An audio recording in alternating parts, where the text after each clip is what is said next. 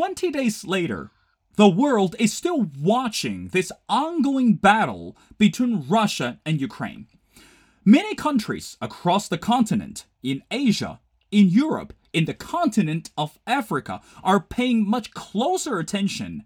Now, this time, they're not really talking much about what the Russian will do or continue to influence the country of Ukraine, but meanwhile, the topic of national security topped the agenda.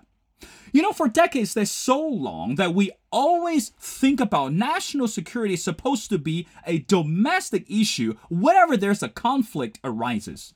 However, this time, I think the world, especially some parts of the world, is getting this idea wrong. So that's why it's my great honor and privilege to invite Professor Rees to join our show.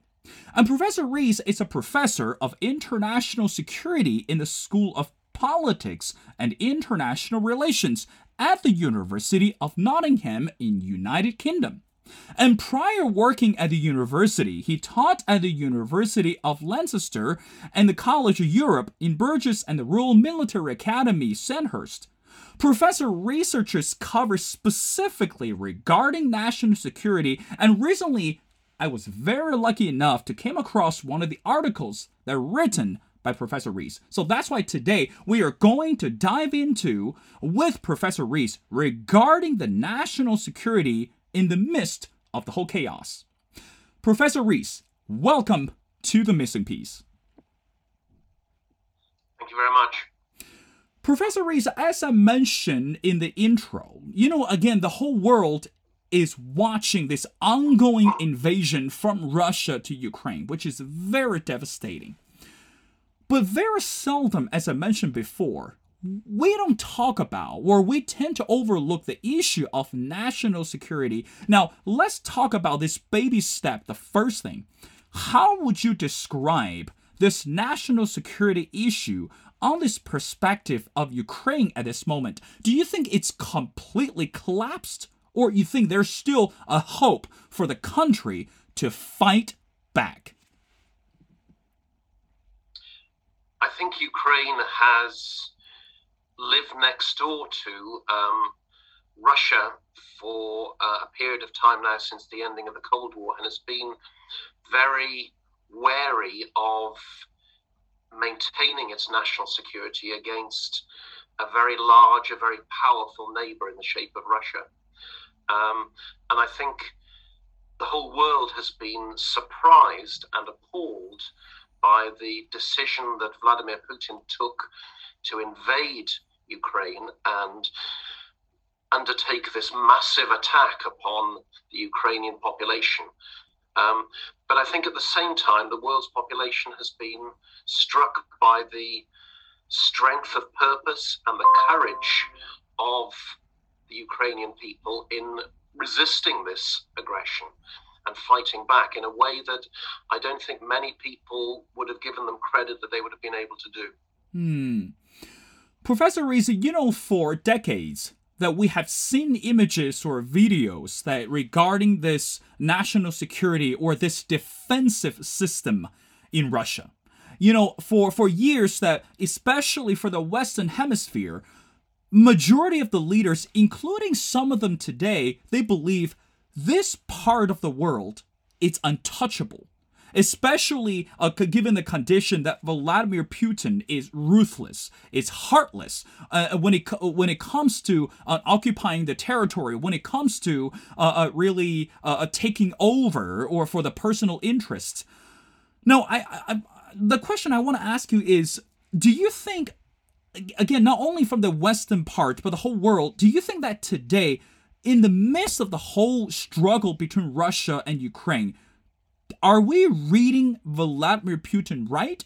Or there's still something that the world is missing today in terms of his ambition, his desire, and his greed? I think that's a really interesting question, a very, very difficult one to answer, because trying to get into the mind of the Russian leader is an immensely difficult thing. I think to understand him better, you have to go back to 1989 and to the end of the Cold War, when the Soviet Union with all its constituent republics, collapsed, and they broke away into separate parts of independent countries. And I think Vladimir Putin, as the leader of Russia, and he's been in power now for nearly 22 years, he looks back on that as one of the great kind of tragedies of international politics, that he believes that the former Soviet Union had a place of significance and power and was one of the true kind of global superpowers at the time. And since that period of the Cold War, we've seen Russia in a kind of process of relative decline to its neighbors. We've seen Western countries and their NATO organization move closer to the borders of Russia. And in light of that, I think Vladimir Putin has looked at this and felt that Russia is kind of being surrounded by other countries that are antagonistic towards Russia, and therefore has lashed out in this violent and very unexpected kind of way, and has used the majority of his forces against a neighboring country in order to try and expand Russia's kind of sphere of influence again, in the belief that Russia can once more be a big power, big influential country on the international scene by force of arms. And that really has shocked the world, I think, that a country that sits on the UN Security Council could use force in such an aggressive and premeditated way and cause such huge damage and suffering to a neighboring country and to millions of people. You know, Professor Rees, as you were explaining this to us, again, every day when we watch TV and turn on the news, we know the situation in Ukraine, it's not going to get any better soon, especially recently that we saw not only that from the military side, this country is suffering a lot more, but also from the perspective of the civilians. You know, we saw this bombs and this the targeting from Russia are moving into women and children, which is very devastating to see. So that's why I would say, you know, as a decent human being, it's rather difficult to grasp what is happening in the world today. And keep in mind, I always say we are just into the third month of the 2022. It is really hard to imagine. Professor, I still want to go back to national security issue. At this moment, we are looking at 2022. How should we define or how should we re-understand the meaning of national security? Does that just only simple means not to get invaded by any other countries? Or there's something a bigger or greater picture behind this term? Because we know that today, terrorism, I don't want to say it's something that we shouldn't consider, but compared with what's going on in Russia and Ukraine right now, this matter seems less important. So again, from your perspective, Professor Rees, how should we define the meaning of national security in the year of 2022? Again, I think a really good point. I think we had got to a belief, particularly in the West, that national security was relatively safe, that we lived in a world where borders were respected, that it was very unlikely, extremely unlikely, that countries would use force against each other, particularly in a kind of unprovoked and out of the blue kind of way. And I think that's been, in some respects, the most shocking dimension to what's happened in Ukraine, is that we thought that the Russians, as they had done previously, they've brought military forces up to the border of Ukraine and kind of threatened the country. And we all kind of thought that was a position of kind of leverage, of threat, of using force as a kind of big stick to threaten other countries and to get attention around the world. Very few people thought that Vladimir Putin was serious about invading a country and trying to occupy it. And I think even those that took a worst case analysis and an expectation of what he might do in Ukraine, thought, well, he'd kind of occupied Crimea in the south, and he wanted some kind of access to that, and therefore he might use military forces in Ukraine in a very limited way, with very limited objectives, to try and secure certain bits of territory. But what he has done is to invade the whole country and to use massive force against, as you say, both the military in Ukraine and its civilian population. And I think that has really changed the kind of public perception about national security, that we have gone back almost in time to a period in the Cold War where it was possible to envisage war between countries on a major interstate level. And that has pulled the world up by its expectations, really, and caused huge alarm, because it's suddenly possible that countries could go back to a situation where a major international conflict is possible and is credible. And so, as you say, the kind of perception of national security has changed quite dramatically as people have got to grips with this unfolding situation. You know, Professor Rees, I don't know if you are into sports or not. And we know when we look at sports arena, especially rather competitive sports, you know, since I was little, the coach always taught me one thing is it takes two to tango. So in other words, you know, if you would like to win this competition, it's better that you play as a team, not as an individual. Now, with that said, for years that people tend to focus on this international relationship between Russia and neighboring country such as China. And recently from this Western media, people tend to believe that China, it's, again, perhaps secretively supporting or sending military weapons or some type of resources to support a Russia regime under Vladimir Putin. Given this condition, those two leaders, they formed this diplomatic and personal relationship. So in other words, with a partnership, the security or the national security, this defense system actually got empowered, especially for the Russian side. Professor Rees, from your perspective, how accurate or how false is such a statement? Do we believe, or can we really actually say, the reason why Vladimir Putin is so confident regarding his power, especially in terms of defense and attack, because there's a country called China, it's putting more resources into the pocket of the government? Thank you. I think there's a number of dimensions to that. I think it would certainly be true to say that Russia under Vladimir Putin since 2007 has been rearming itself. And it's done so to some extent out of the spotlight, but there has been a huge outflow of resources in Russia into its military. The military that had been relatively underfunded and run down after the end of the Cold War was brought back up into a much more capable kind of condition. At the same time, as you rightly say, Russia has reached out for relationships around the world.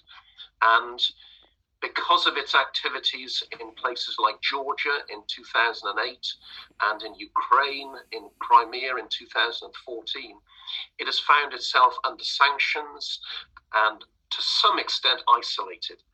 And so, along with its activities in Syria from 2014 onwards, Russia has looked for other relationships. And in China, it has found a country with whom it can have a certain degree of friendship and closeness. Russia historically has provided, since the end of the Cold War, a certain amount of kind of advanced weaponry to China to help the Chinese, particularly in aircraft. A lot of, if you look at kind of Chinese air capabilities they have developed from technology that's been shared with them by Russia.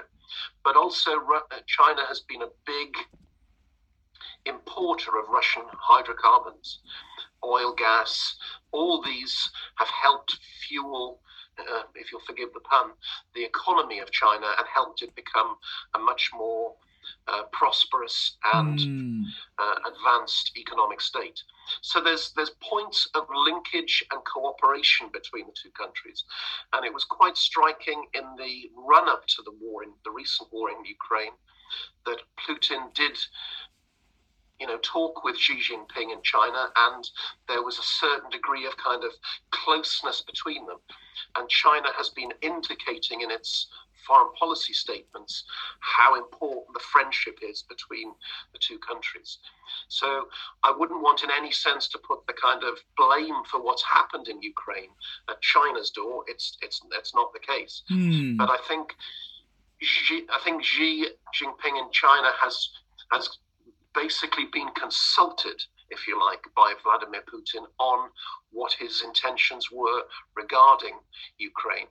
And I think there's a certain acquiescence there on the part of the Chinese to what the Russian government has then gone on to do. It's so interesting that for years, and the first time, Professor Rees, that I could think about in terms of foreign policy, national defense, we could actually trace all the way back to the 1960s. When John F. Kennedy was the president, and that was a rumor flowing around, right? So again, U.S. was under attack by the country of Cuba, and everybody, from the government to the citizen, was terrified. But again, luckily, we're so grateful that it did not take place. But for years, again, we've been talking about this defense policy from every single country. But this is the simple question, but again, it's a very complicated for us to understand, is Professor Rees. For years, we've been shaping the defense policy. We've been shaping this international policy. But why today, in the day and age where technology is thriving, internet is wide open, somehow when it comes to national policy, when it comes to national security, political analysis, somehow we are still not getting accurate information. So in other words, we're still lagging behind. What is the problem that preventing us?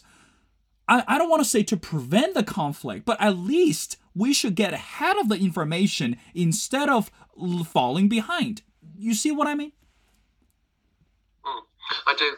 I think there's a distinction to be drawn between what you might call military capabilities and intentions. Where intelligence agencies are very sophisticated, those in the West and Russia and China, right around the world, is in measuring each other's kind of military hardware and capability.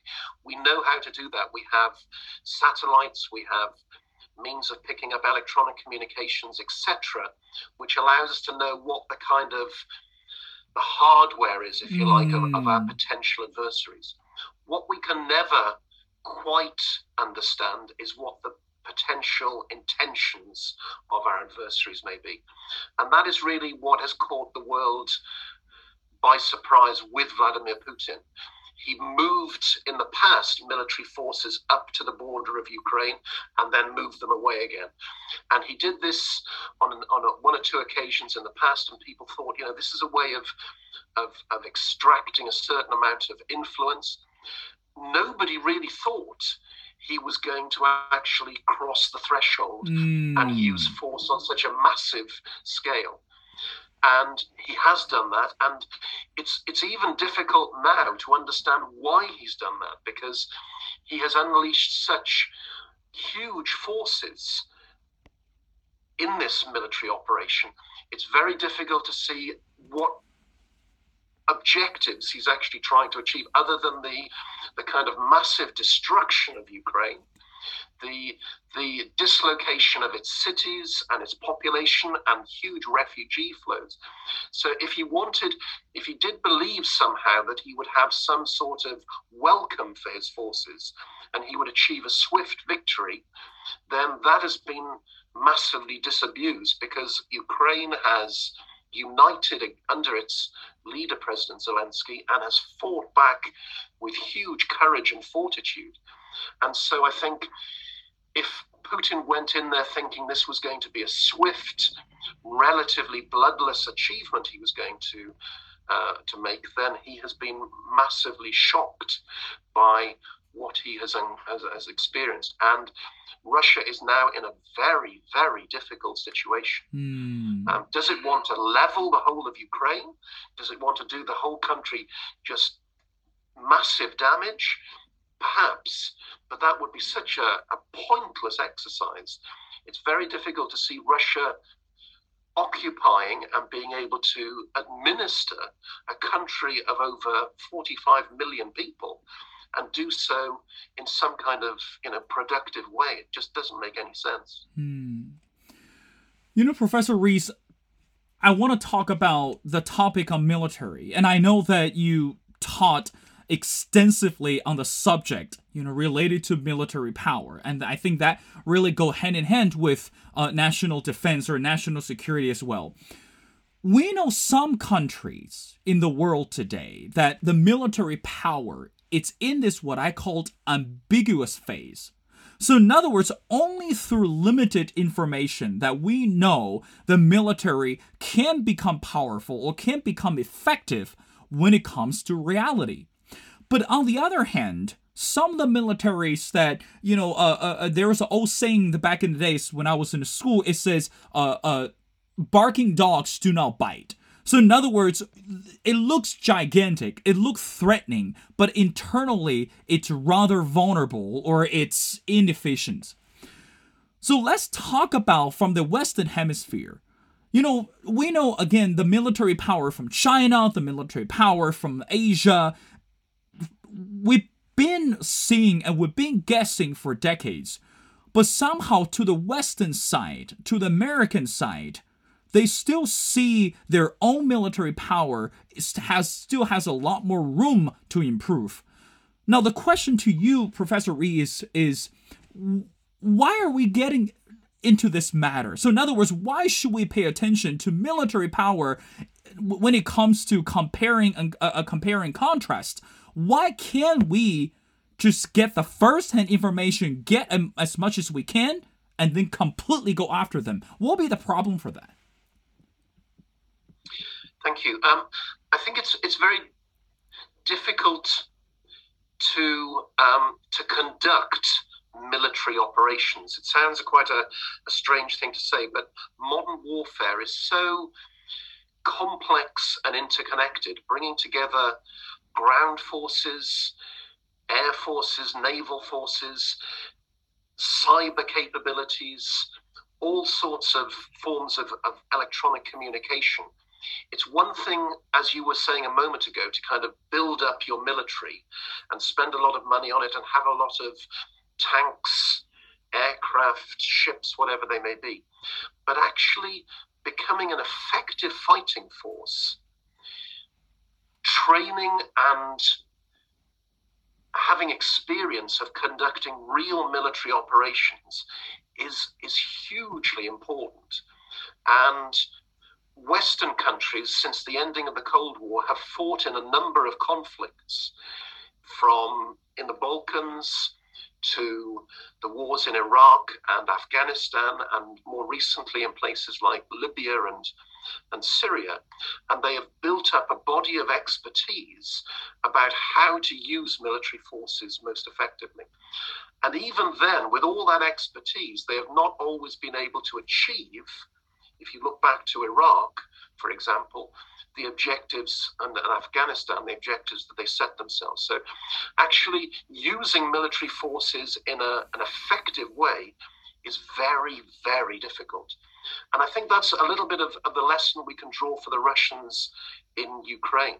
They've had this huge military force. They've spent lots on it. They've built it up, but their actual experience of using it and integrating different parts of their armed forces on a battlefield has shown just how difficult that is to achieve. And I think the Russians themselves are beginning to kind of admit very kind of privately what Western observers and intelligence agencies have been observing, and that is that they've had big ambitions, but they've not been able to actually put those into effect because the Ukrainians have fought very well and have been supplied by Western countries with anti-tank weapons and anti-aircraft weapons, etc. And in the light of that, the achievements of the Russian military have been able to actually deliver have been very, very modest. And that's why the Russian military now seems to be resorting to these kinds of rather brutal tactics of bringing heavy artillery towards and surrounding cities and then just shelling the cities and doing maximum damage to property and to the civilian population. It's a very salutary experience for the Russian military as to how difficult their operations have been. It's also very salutary to us looking at the kind of destruction that's being wrought upon Ukraine.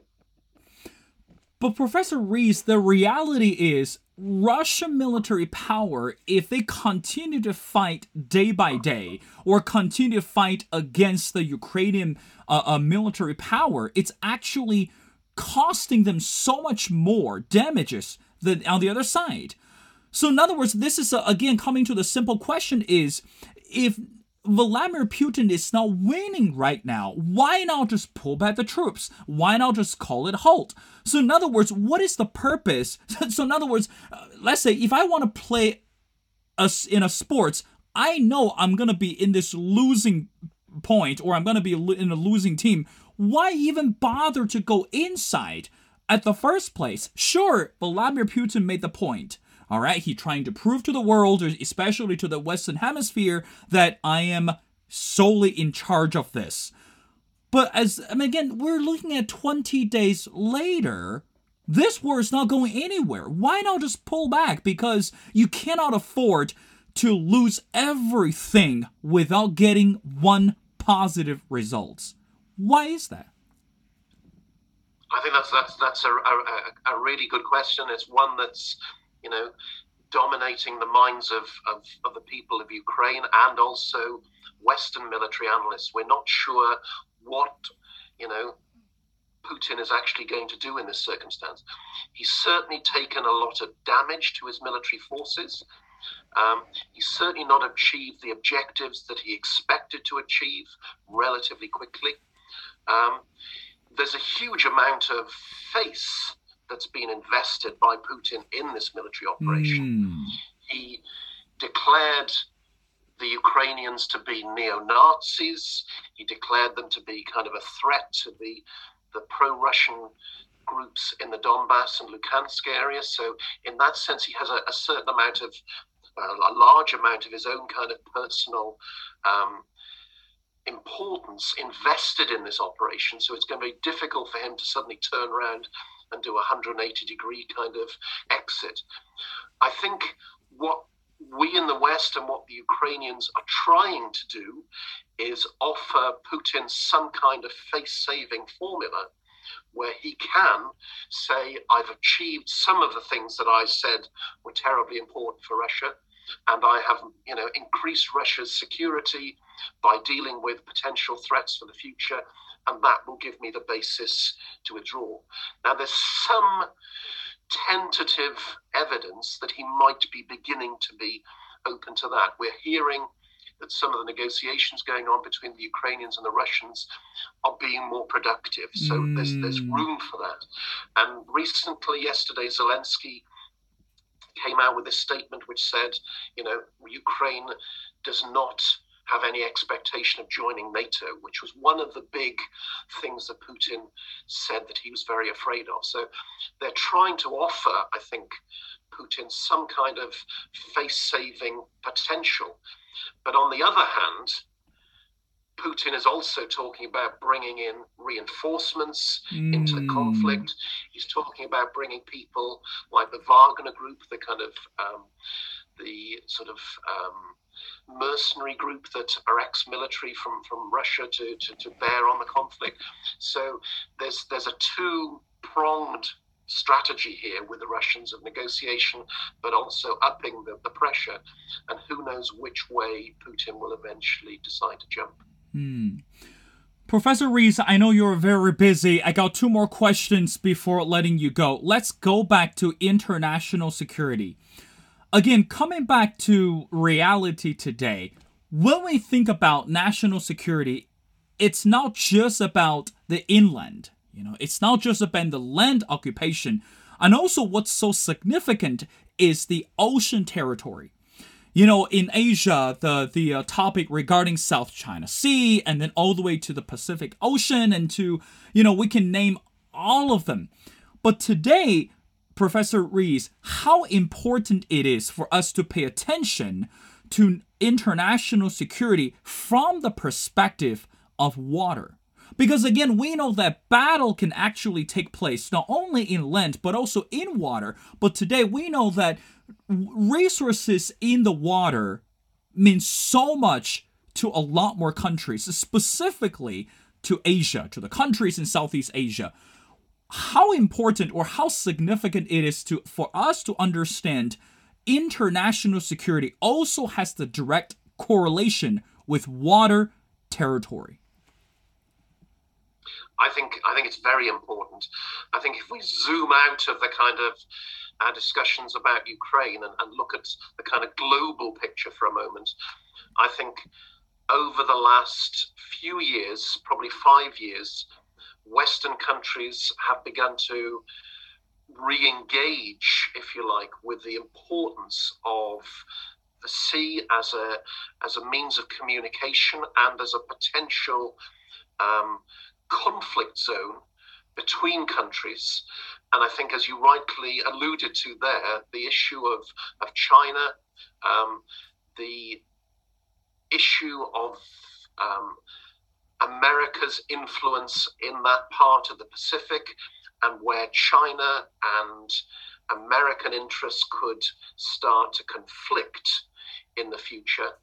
I think that's led the world to start taking the issue of naval power much more significantly. And if you remember, in the conflicts that we've experienced over the last 20 years in Afghanistan and Iraq, that kind of took attention away from naval power. And people were thinking of insurgency, counterinsurgency, fighting on land, etc., etc. Those dimensions were uppermost. But with the growing tensions that have been taking place between America and China, the naval dimension of the risk of future conflict, that has got a lot greater attention, and rightly so. And I think Britain, for example, my own country, it's just put a large kind of aircraft carrier to sea, the Queen Elizabeth, and it was interesting that the first sailing of that ship kind of was to the Asia Pacific region, and to show that a country like Britain, as well as the United States, is very much focused on the issue of naval power in the future.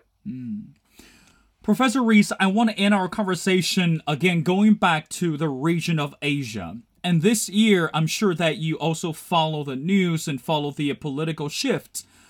In the country of South Korea, they recently elected a new president.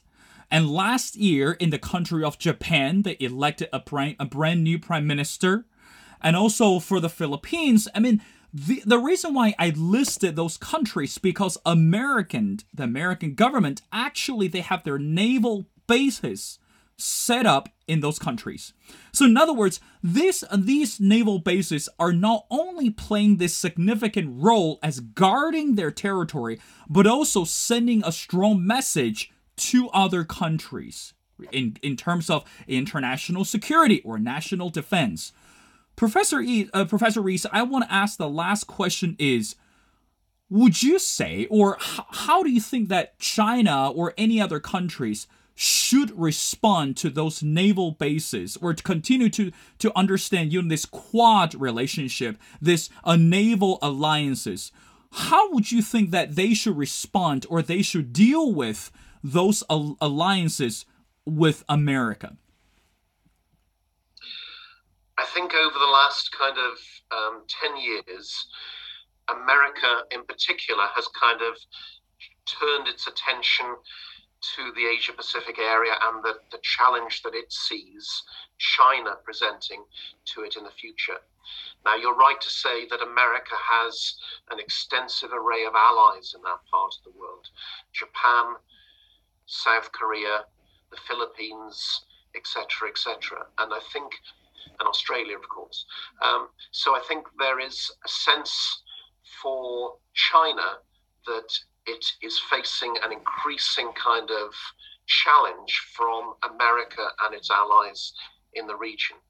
And I think of all the areas of the world at the moment, that's a region of the world that I think we need to pay a lot of attention to and be very mindful of, because the risks of conflict, of even by miscalculation between the different agents in that part of the world, is a really significant one. And it's kind of strange that the world was increasingly devoting attention to that part of the world, and then suddenly, out of the blue almost, the Russian invasion of Ukraine has again changed our focus and shifted it back to the Euro-Asian kind of landmass. So in that sense, I think for the longer term, you're absolutely right. That region of the world, the Indo-Pacific region, is one that I think has the most potential for conflict between big powers. And I think China is looking very seriously at its own military capabilities and will want to have such capabilities that it feels it can stand up for itself against its neighbors. And one more question add on. And Professor Rees, how worried should we be in this year or the so forth upcoming years when we are dealing with China from this international policy or from this political security aspect? Should American government to readjust or reshift their strategies, or we should continue the path that from our previous administrations, that be toughen and have this stone cold attitude when it comes to dealing with countries such as China, North Korea, and so forth? I think you're right. I think America has been shifting its attention to China and seeing China as the big, longer-term challenge. It's not just a military challenge. It's a challenge in terms of its economic strength, in terms of its technological sophistication, etc. China is a bigger challenge to the United States, frankly, than Russia, because it's a bigger, more advanced, more prosperous country. I would hope over the longer term, that America and China can coexist and can find ways of managing their competition and not letting it kind of tip over into conflict, because conflict between such huge powers as America and China would be, again, like the risk of Russia and America, they would be catastrophic conflicts, and we must avoid them at all costs. And Professor Rees, I have to say that I 100% agree with you, because right now, given this fact that the conflict between Ukraine and Russia right now, not only that brings intensity and also the attention for the people in both countries, but also outside those two countries in this international community, it actually brings a lot more devastating or even terrifying feelings to rest of the members. Well, Professor Rees is a professor of international security in the School of Politics and International Relations at the University of Nottingham in the United Kingdom. Professor Rees, thank you so much for taking your time to join our show. It's been a pleasure talking to you, and we'd love to have you back as we continue to watch how the international security, the national security, is going to unveil itself for the coming years. Thank you, Professor Rees.